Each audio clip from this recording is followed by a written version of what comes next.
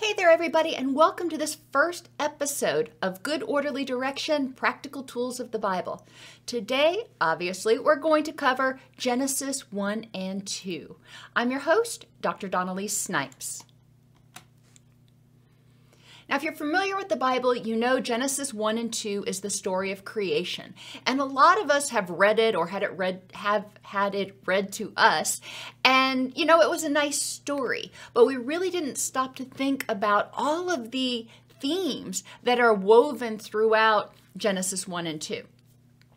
So if you're not familiar, in Genesis 1 and 2, God created heavens and earth, night and day, land and water, sun and stars, the animals in pairs, humans, so they could multiply and become self-sustaining.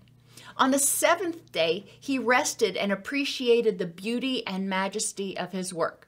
So that sounds like a great story, but what are the themes? One of the first themes is awe, wonder, and humility. By reading this, it is important for us to kind of look around and recognize all of the things we don't know. There are things at work we may never understand. Consider the awesomeness of the universe. This is one that's always puzzled me. Look up. The Earth is just a speck within a galaxy. The galaxy is a container that holds all of the planets. And then you have the multiverse that holds different universes. But then what holds the multiverse? So we tend to think of things being within a container, but where does that container stop? What is holding the universe or the multiverse? Another way to really recognize all of the majesty of nature and the universe is to look at a seed. How small is it? How did it manage to organize from atoms to form a plant? And I know it's sort of cliche to use the mustard seed, but mustard seeds are very, very small little pebble-like seeds. And they grow into this huge plant. And I grow mustards a lot. I love mustards. But it always amazes me, year after year. I plant this little seed in the ground and I think to myself, you know, how in the world is this going to become this big plant? And somewhere in the back of my mind, I almost don't believe it's going to become a big plant like that, even though I've been gardening for 20 years. And when it does, it's always just so amazing to me how those things can organize and suddenly create this huge, yummy plant. How humbling is it to look around and notice all of the things we often take for granted?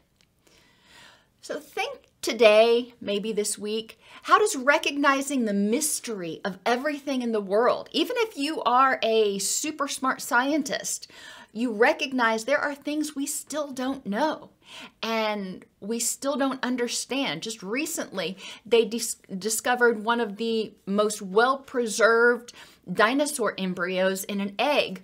I think it was in China, but I don't remember where it was. But this was a new discovery. We are still making new discoveries. How awesome is it to recognize that as humans, you know, clearly we didn't create everything because we don't even understand how everything works. Think about how two little cells can divide, like breaking apart balls of clay. We've all played with Play-Doh before, and you can make different balls, or, you know, maybe you did it with snow, whatever. Eventually, with cells, though, a master switch is flipped. So initially, they're undifferentiated cells, or stem cells that they're sometimes called. But eventually, a master switch is flipped, and some cells know they're going to become lungs, and some cells know they're going to become livers or spleens or whatever else. But that is really amazing to me. How do they know when to flip the switch, and how do they know what to become?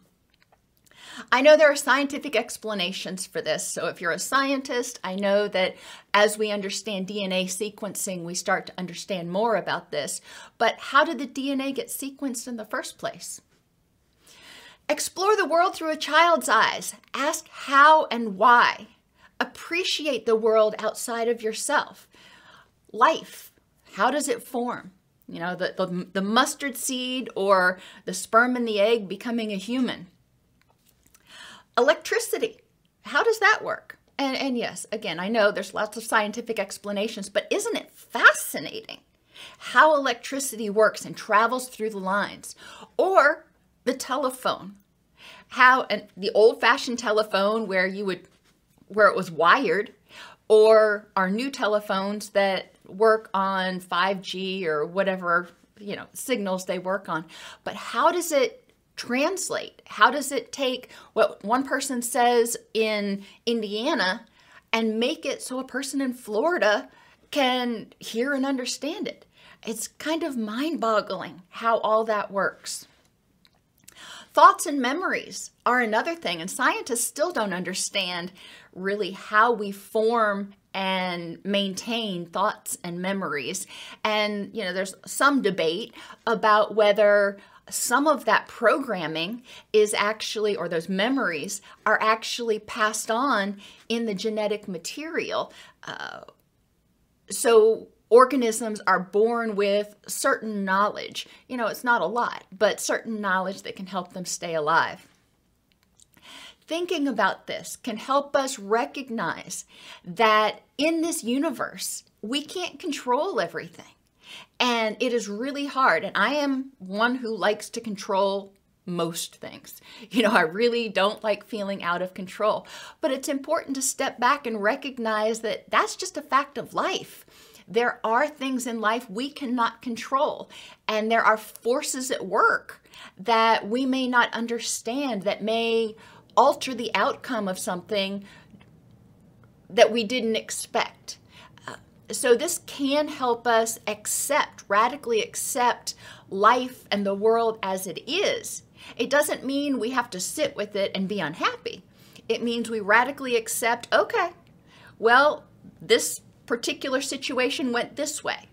If I like it, great, I'll run with it. If I don't like it, what can I do to improve the next moment? Another huge theme in the story of creation is balance. We have to have rest to rebalance and be restored for the next day. Plants photosynthesize during the day when the sun's out, and at night they actually send the sugars down to their roots for storage, and they don't have it feeding the plant, if you will, throughout the dark hours. One of my veterinarians, we had a donkey that was overweight, and our veterinarian said you need to let her graze in the evening, late in the evening, because the grass actually has a lot less sugar in it late in the evening for that reason. And I thought, how cool is that? That the grass, plants, even rest. And, maybe we could take a lesson from that. Our body also repairs and rebalances when we sleep. If you are sleep deprived for long enough, your immune system's going to start shutting down. Your neurotransmitters get out of balance. Your gut microbiome starts getting out of whack. It is really important to maintain your circadian rhythms, to maintain that balance. And your circadian rhythms are another example of that balance. Hard work produces good products, and when we rest and relax, we can step away and appreciate our hard work. So yes, balance. We work hard, but then we also rest hard, if you will. All work and no relaxation leads to burnout. We know this. God knew this. And good orderly direction, God tells us, you do need to take some time out and appreciate what you've accomplished. That also helps with motivation. When you see what you've done, how far you've come, it helps you feel like you are making forward-moving progress. Another balance theme that comes out of the story of creation is that our ecosystems need balance. Plant eaters and meat eaters, if you get rid of one, then the other one will flourish for a time, but then eventually it will die out. So if you got rid of all the meat eaters, the plant eaters would flourish, but then they would strip all the plants of food and they would overpopulate, then they would start dying of starvation. That's not what we want. So our ecosystem stays in balance. Temperature. We have hot and we have cold. Some plants, for example, a lot of your fruit plants need a certain number of chill hours during the winter in order to form their fruit. So they need to have the balance. They need the heat to ripen, but they need the chill hours to initially form. Other things that need balance, sun and rain. You can't have too much of one or the other, or we start seeing plants die and, ripple effects. Dark and light, activity and rest, birth and death. And that's sad to think of, but it's important. We need to maintain balance. If we only had birth and no death, then we would quickly, even more quickly than we are, overpopulate the earth. If we only had death and no birth, then we would quickly go extinct. So we need to have balance. Water and land. Different animals, different properties come from both. Forests and fields. Support and independence. Now this is one, if you're a parent, think about what your children need. Children need a certain amount of support, but then they also need encouragement to move forward and try to become independent, to try their new skills. If they fail, they've got a safe home base they can come back to, but that gives them the opportunity to grow and develop and differentiate. The nutrients you eat also need to be in balance. If you start taking mega doses of certain vitamins, it may actually inhibit your body's ability to access other vitamins or minerals. So everything needs to be in balance. Researchers often will tell you that the best way to get your nutrients is from whole foods, because that is already in, those nutrients are already in that perfect balance in that particular plant or meat source or whatever. Compassion and logic is another area where we need balance. My husband is very, very logical, and I tend to be very, very compassionate. And we balance each other out, because I can kind of go off the rails feeding, every cat in the city and, doing things that are compassionate that my heart calls me to do. But the logic part also requires me to recognize that I have other responsibilities and other things to do. So we bring ourselves, or we bring each other, kind of to a mid-ground. Details in the big picture are the same way. You need the dreamers who can see this big picture, who can envision the future. And then you need the detailed people to help you figure out, how do we get there? And structure and spontaneity. Many people really, really despise having too much structure, and that's okay. But you need a certain amount of structure in order to maintain your circadian rhythms, in order to get your basic activities of daily living done, etc. So there's a certain balance that's important when it comes to structure and spontaneity. Think of 5 other ways that balance or imbalance is evident in your life, and what can you do about it? If there are 5 other ways that balance is present in your life, how can you maintain that? If there's imbalance in your life, like maybe you work too much and you don't rest enough, or you spend too much and you don't save enough, whatever it is, how can you move more towards balance in that area? How does good orderly direction help us create great things and communities? Now, good orderly direction is knowing where we want to go, having a vision of who we want to be, where we want to go, what's important, and making choices that will use our energy to move us in that direction.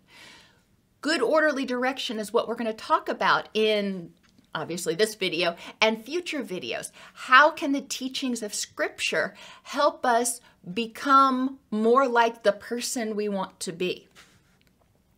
What would happen if the community, or even your family, set aside one day each week to rest and appreciate what they've created, where you can look as a group and say, wow, look at what we've done to make this community awesome. Or as a family, where you can appreciate each other's accomplishments and appreciate all the gifts and blessings that you have. Other principles that are in this story: prudence. Now, prudence is a combination of patience and wisdom. And this is the beginning where, in this story, God is showing prudence. He's showing that everything has a time and a place. You know, he created the heavens and earth first. He didn't start by creating water. You know, there's a sequential order to things. And he was patient in what he did, and he used wisdom. So we can learn from that. Respect is another thing that we can learn from creation. And God respected the fact that there needed to be balance. And meekness. And this is the one that really comes from awe and wonder, recognizing how small we are and how little we actually do have control over in this ginormous universe. It can help us, in some ways, let go or accept that some things are out of our control.